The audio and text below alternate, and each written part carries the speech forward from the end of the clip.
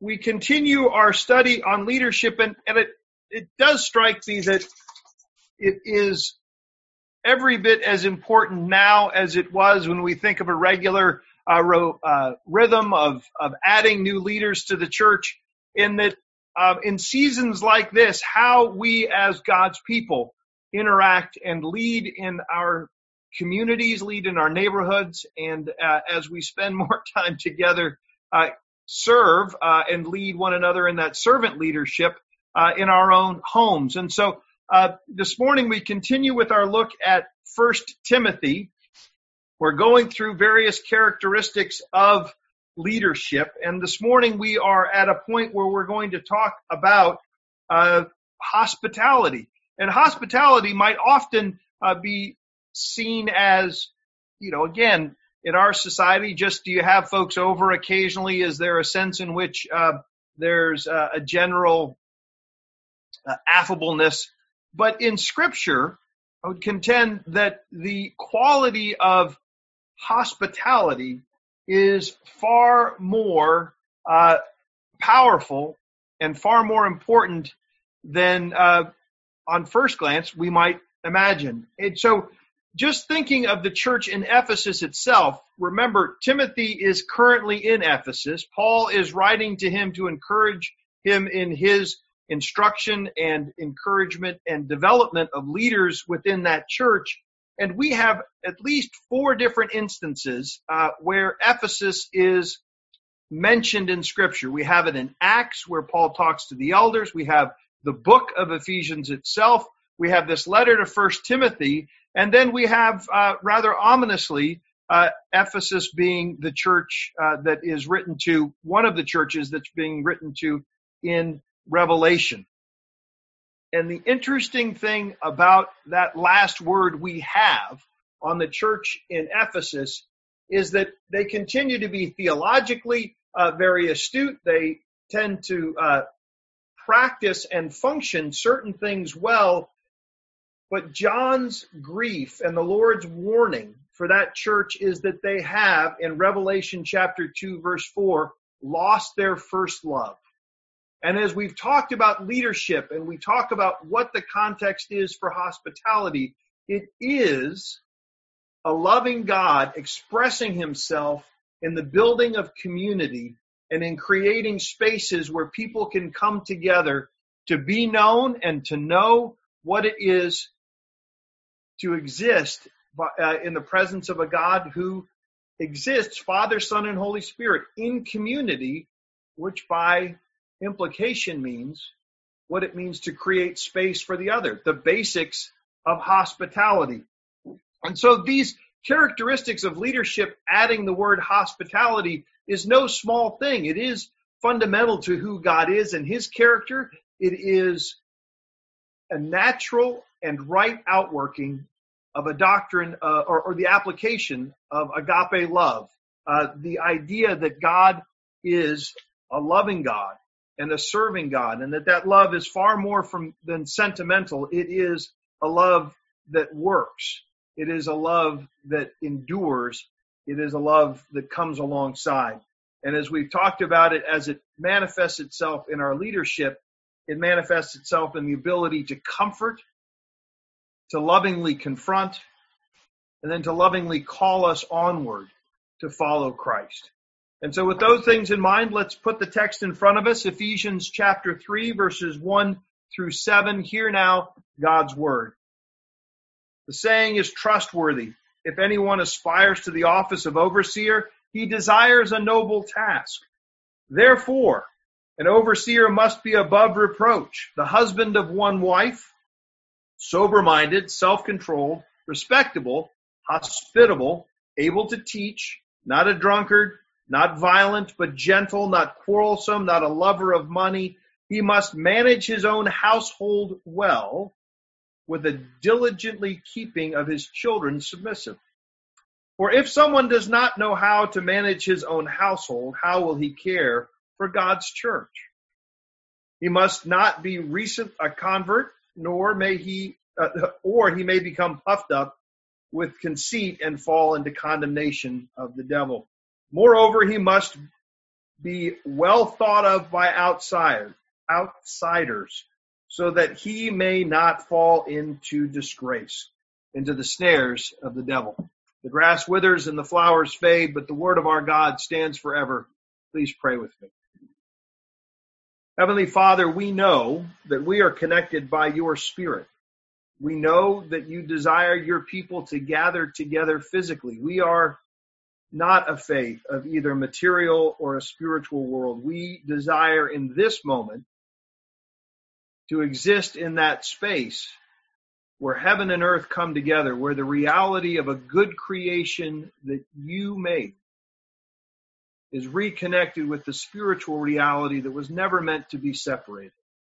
Lord, we pray that we might know the reality of being in your presence, the peace of being in your presence. And as we open your word now for a little study, we pray that we would know the application, the richness, the very present wisdom of what it is to be your children and to follow you well. We thank you that we can do this trusting in the work of our Lord Jesus. We thank you that we can do this in the sure knowledge of your love. And we pray, Lord, that anything that's said this morning that is not true or useful for the building up of your people, may those words quickly be forgotten. In Christ's name, amen. So this morning, I was reflecting on how many different interviews I heard as businesses started to shut down in Portland, and I was listening to NPR, and they were interviewing business owners who own several restaurants and bars, people who are representing the industry of hospitality in various ways, and several of them became very emotional at 2 points. One, their concern for their employees and what those employees would do. And second of all, their firm belief that what their businesses were doing was creating space for people to gather together and to share life. That I think what had made them successful owners of restaurants and pubs was the fact that they had an earnest desire not simply to make money off of selling food and booze, but by creating space where people can come together and enjoy a good conversation and laughing and being able to meet one another. And for them, several of these interviews, they got choked up, being concerned about what will happen when people aren't able to come together and to gather and to know what it is to be together. And it's that spirit of hospitality. In fact, we call it the hospitality industry because it creates a welcoming environment where people from all different kinds of backgrounds, all different colors and creeds and socioeconomic backgrounds can come together and enjoy each other's company. And again, as several of you know, I've been able to meet different people who, some of them have come to CVP, just going down to the Growler House, and you meet the next person next to you, and you start a new conversation.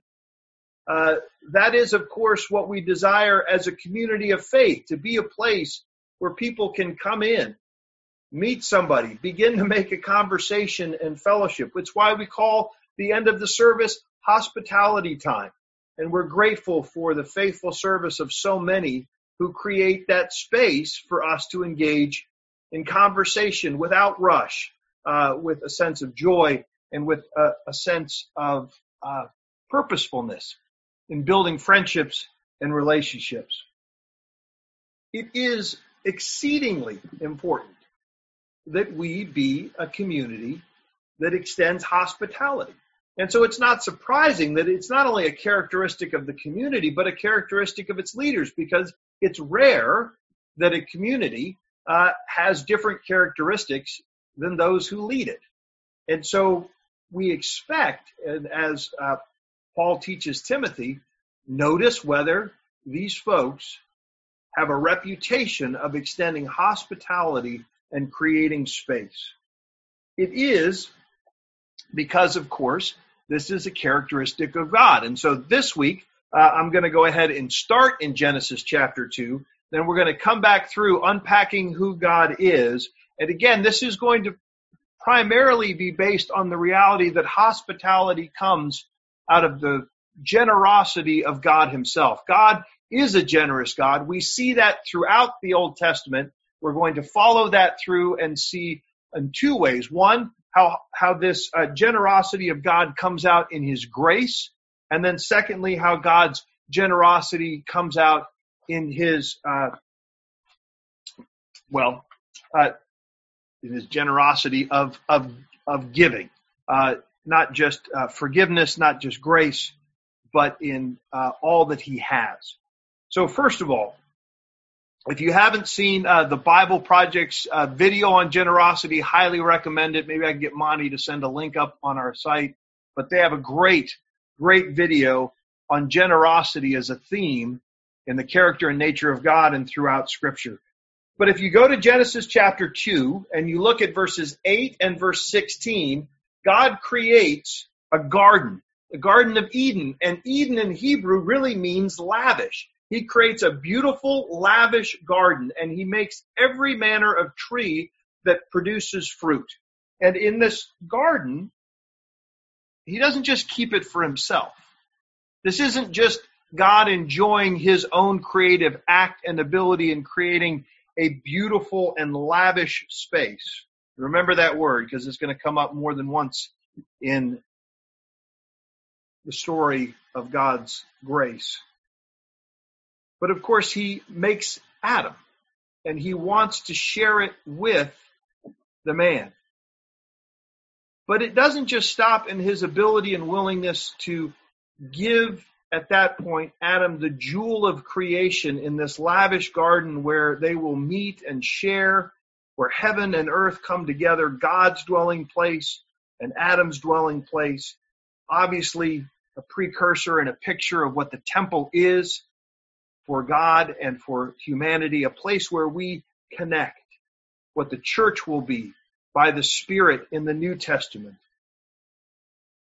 But God also is so amazing, and you've heard me say this before, but he creates in Adam a need that he chooses not to fulfill.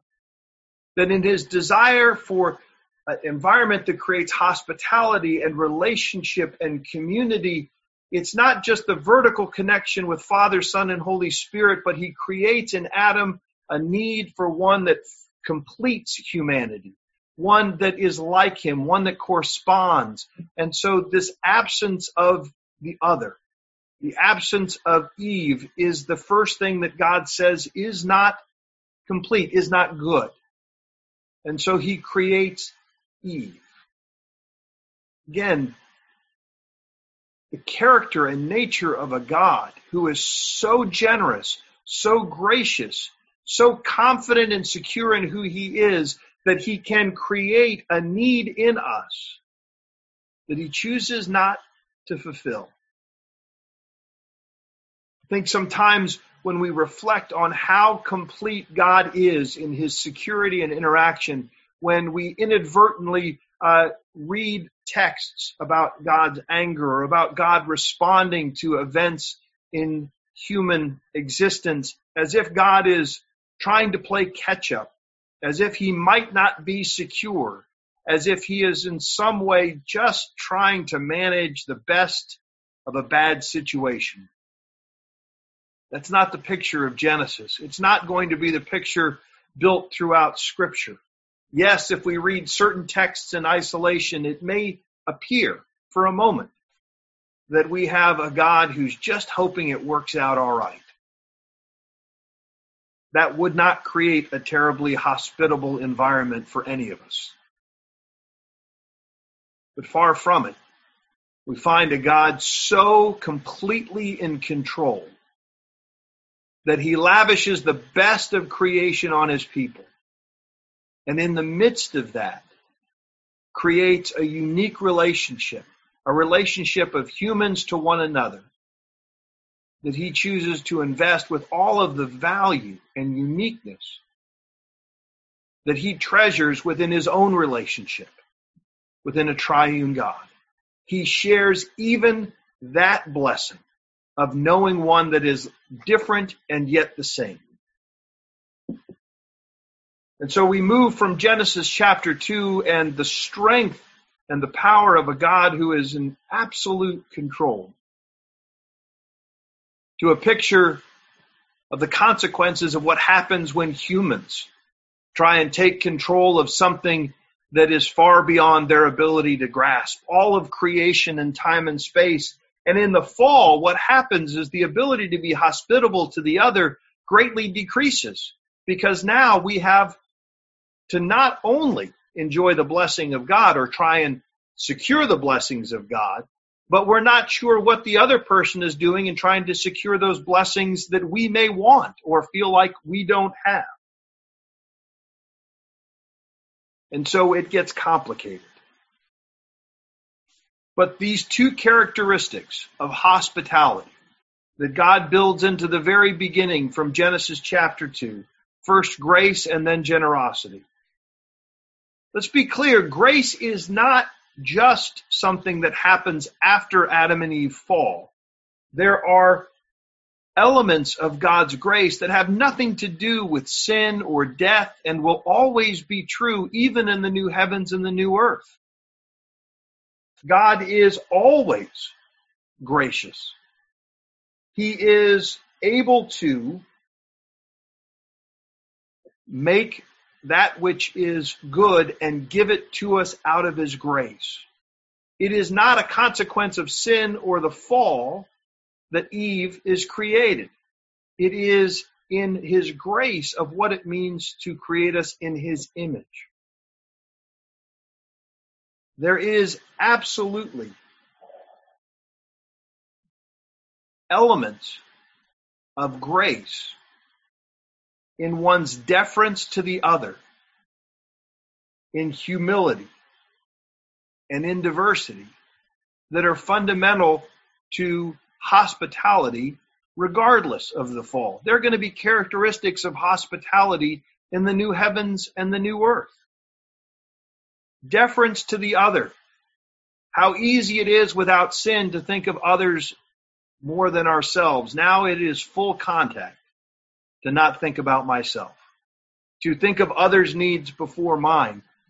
And that's true even if one is a pleaser, because then I'm trying to please so that I can get what I want emotionally. But just to actually love the other for themselves and not what I can get from them, whether it's affirmation or stuff, the deference to the other. Hospitality, we know what that feels like when we have been thought of when we walk into a room. When our needs or our wants seem to have been provided before we could even ask them. That is a characteristic of hospitality. Deference for the other. Humility. We know that we have a humble God. He serves his creation in Adam and Eve, and we know that in Christ, and we'll talk about this later, he shows us that servant leadership, and particularly as we head into Holy Week, which we're going to have to figure out how to connect with one another during that important week, we know that Maundy Thursday is about Jesus washing the feet of his disciples, that servant leadership comes through a right understanding of humility. Again, I would say that this is seen in what we've already reflected on in God's willingness, his humility in creating in us a need that he chooses not to fulfill personally, but does so in the creation of Eve. And God is a God of diversity. Hospitality always works better when there's different people in the room, when there's that space where different people can interact. Things get far less interesting and far more bland. If everybody in the room has come from the same place, holds the same views, has the same gifts, has the same interests, at some point, that diversity of how we come together makes all the difference. And again, in Genesis 2, God doesn't just make the greatest apple tree. He makes an apple tree and a pear tree and a kumquat tree and 15 other trees and more than 15 other trees. not because Adam and Eve needed alternate nutritional ways of receiving their nutrition. It's just because it's a characteristic of God and a characteristic of what it means to invite people into space, invite people into relationship, that there is going to be diversity in the best sense of that word biblically, in the best sense of what it means to enjoy the fact that God did not make us all the same. This is how we know what is truly a revelation from God and what is some human construct, right? Is that if everybody ends up dressing exactly the same way and walking in the same way, that's a cult. Because you're supposed to eliminate diversity so we can all be the same. That's not what happens in Genesis 1 and 2. God creates diversity. After the fall, what does grace look like? Well, grace also then needs forgiveness. Jesus is an embodiment of what it looks like for God to actively forgive others, both in his words and in his actions. And I want to draw your attention to the nature of forgiveness that comes so vividly and so wonderfully in the genealogy that Matthew, a former tax collector, which we'll get to in a second, opens his gospel. There are in Jesus's family tree 5 women. Only one of them is a good Jewish girl, and that's Mary. The rest of them aren't Jewish. All 4 of them come from groups who at the time, for one reason or another, collectively had lives and cultures which were not just a little off, but profoundly perverse, involved in human sacrifice and slavery and all manner of oppression of the other and violence. And God had said those folks and what they do will find an end. There is a logical outworking. I will withdraw my hand of grace from their humanity, which is a curse. For God to withdraw his grace and his care and his protection. And yet, in each one of those women, Tamar, Canaanite, Rahab, out of Jericho, the entire town is going to fall down around her and her family. And interestingly enough, in a household that was about forgiveness and about hospitality, a family that brought Rahab, the Jericho woman, into the house and married her, is it surprising that her son Boaz would also be a man who could love and embrace and care for Ruth, a Moabitess, who was also a race and a tribe of people that had had more than one conflict with God's people. We know even that Bathsheba, who's not mentioned by name, but Matthew's clearly trying to stress what David did to Uriah, but Uriah was a Hittite, which means chances are Bathsheba was also not Jewish, but probably a Hittite woman as well. Why am I belaboring this point? Well, hopefully you can already see in Matthew's genealogy, hospitality, Tamar being brought back in, Rahab, Ruth, Bathsheba restored to a measure of dignity even after the tragedy and horror of what David does. That God makes a hospitable place for all of those women. We could go through the rest of the genealogy and a few of the names that we know from other places, like Manasseh, a king who was the final straw that broke the camel's back in the judgment of the southern kingdom. He too finds forgiveness in the book of 2 Chronicles. This is a God who restores relationships, a God who again makes friends of enemies. And so God's grace after the fall is absolutely about forgiveness.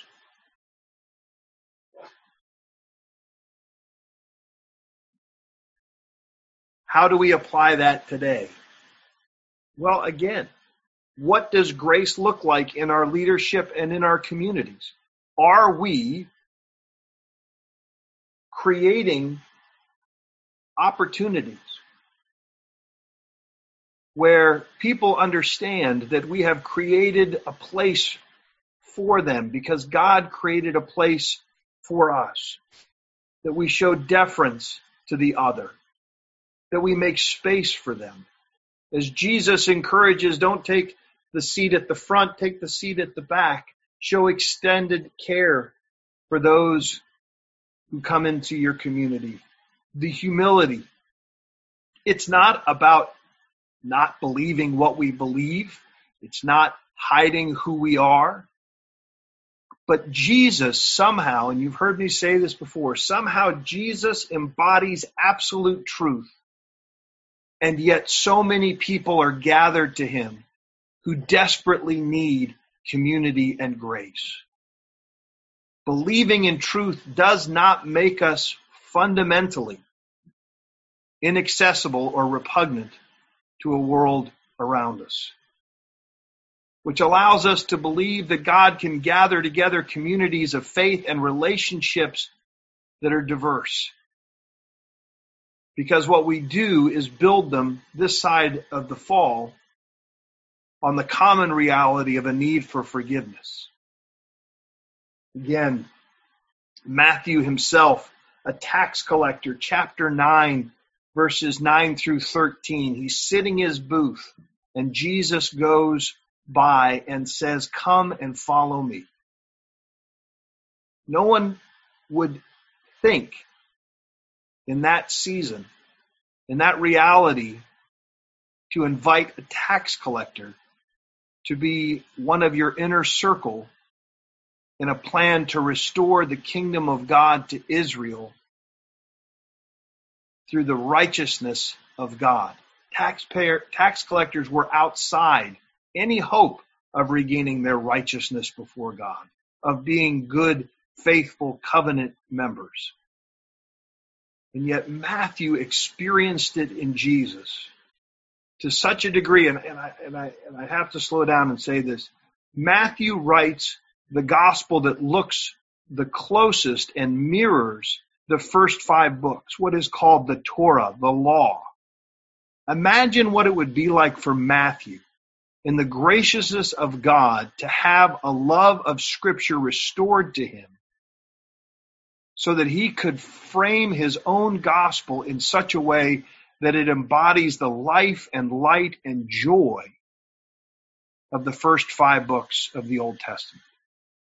To have that restored to Matthew, he celebrates it through Jesus, what life looks like in the goodness of God.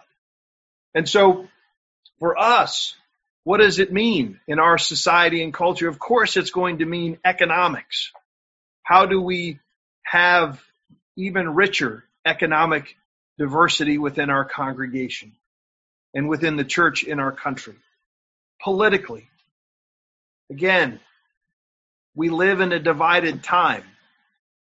And to the degree that the church is, or is not, creating hospitable place for people to unpack what it is to follow God faithfully, with less soundbite and more conversation, where we start a hospitable conversation with deference to the other one's beliefs, not the fears that we've had drummed up through our particular news feeds. To be humble in whether or not our own points of view may have some cultural blind spots.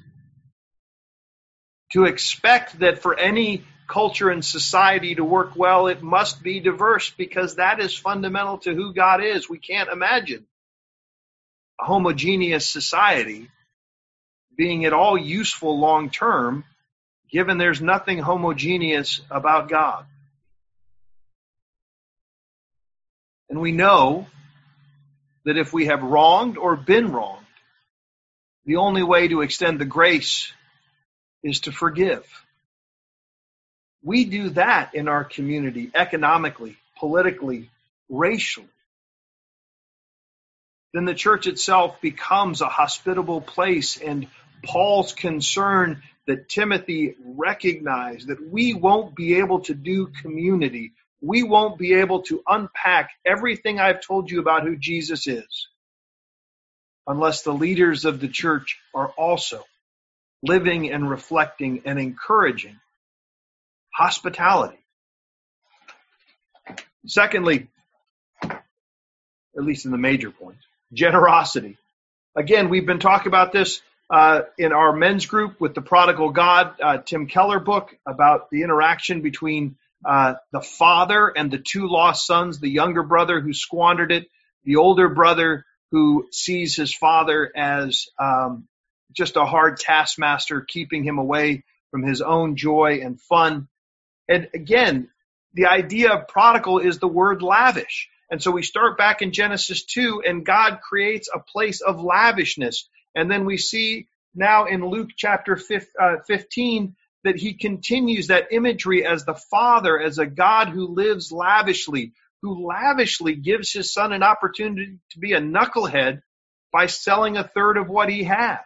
And then lavishly looking and spending time waiting for his son to return, and then extending not just a hand, but his whole body and embracing him, putting a robe on him and a ring, and then killing the fattened calf. And there's this lavish celebration. And what he desires for the older brother is to realize how lavish their life has already been and to include the younger brother back in. Matthew unpacks it in Jesus' care for the 5,000, which is reminiscent of course, of what God does in pouring out his grace and sustaining the people of Israel in the wilderness through manna and through quail and through water. We live with a generous God who time and time again throughout Scripture pours out the abundance that he has and gives us more than we can imagine. And yet, in our weakest moments, we imagine we don't have enough. We don't know how to see what we've been given, which is what limits sometimes our hospitality. Can I really open that older bottle of wine, or that nicer piece of meat, or that more tender selection of vegetables? In many ways, to simply be hospitable, not to those who may be able to respond with an equally old bottle of wine, or later on invite me back with an equally fine cut of meat. No, but to be hospitable and generous always in both the Old and the New Testament is to extend that not just to those who can return the favor, but to those who can't. We can never return the favor to God for what he's given to us. How then would we imagine that the right way to interact with one another is simply based on reciprocity? We pour out what's been poured in to us. We see this, in my mind, very clearly in a passage like Matthew 25, where the sheep themselves, out of the abundance of their heart, don't even notice when they're caring for the other. When did we see you? We know this is then a motivation not of self-righteousness, not a motivation to earn God's forgiveness or earn his pleasure, but it is the outworking of a heart that knows that it too exists in a hospitable place, a place that God has designed for our care. He has created it that we might be at home, even when we're at a distance. Jesus at the Last Supper, and this is one of the great difficulties at this season of not being able to connect with you and serve the Lord's Supper in the way that we would normally do. But it is, of course, the Lord's Supper which cements our understanding of how hospitable our God is in his grace and in his generosity. The Last Supper, he washes the disciples' feet, and they're all going to use those feet to run away from him in a matter of hours. Not just Judas, but all of them. Grace. And then he gives him himself. This is my body and this is my blood. You have the fullness of who I am. All that I am, I give to you. Generosity. It's not an example, it's new creation, because without Jesus, we would not have the capacity or even know what it is to live a different way. And if I had a little bit more time, we'd walk through Ephesians and see how Paul had already taught and encouraged the people in Ephesus about what it means to be new creations in Christ. That God has already given us a new heart. He's given us a new record. He's given us new resources, and all of these things provide the foundation for us to then be one body, to then be various pieces connected together. Hope you can see then that hospitality is just not sort of a sideline thing. Did the elder have a few people over to their house? But do they create what God creates? A hospitable environment, not just in their homes, but in our community as they model and encourage us about what it means to make space for the other, to extend the love and grace of God, and to be generous. Again, to close, a reminder and encouragement, a hope is that this is what comes from Christ through us to the other. And at its core, what that means is that God will never ask you to give more than he has already given. That God will never ask us to give more than he has already given. May we rest in that sure knowledge. Heavenly Father, we ask that you'd be gracious to the preaching of your word, even in this odd setting. Lord, we thank you that your word has been sustained through time and space. Lord, through your little parchments in the desert, through grand works in great libraries, and now, Lord, even in digital form around the world, you preserve your word. But it's not just word. It is alive. It transforms us. We pray that the words that remind us of how you have been hospitable to us would change us even now, that we might grow and delight in extending hospitality, first to one another and then to those around us. In Christ's name, amen.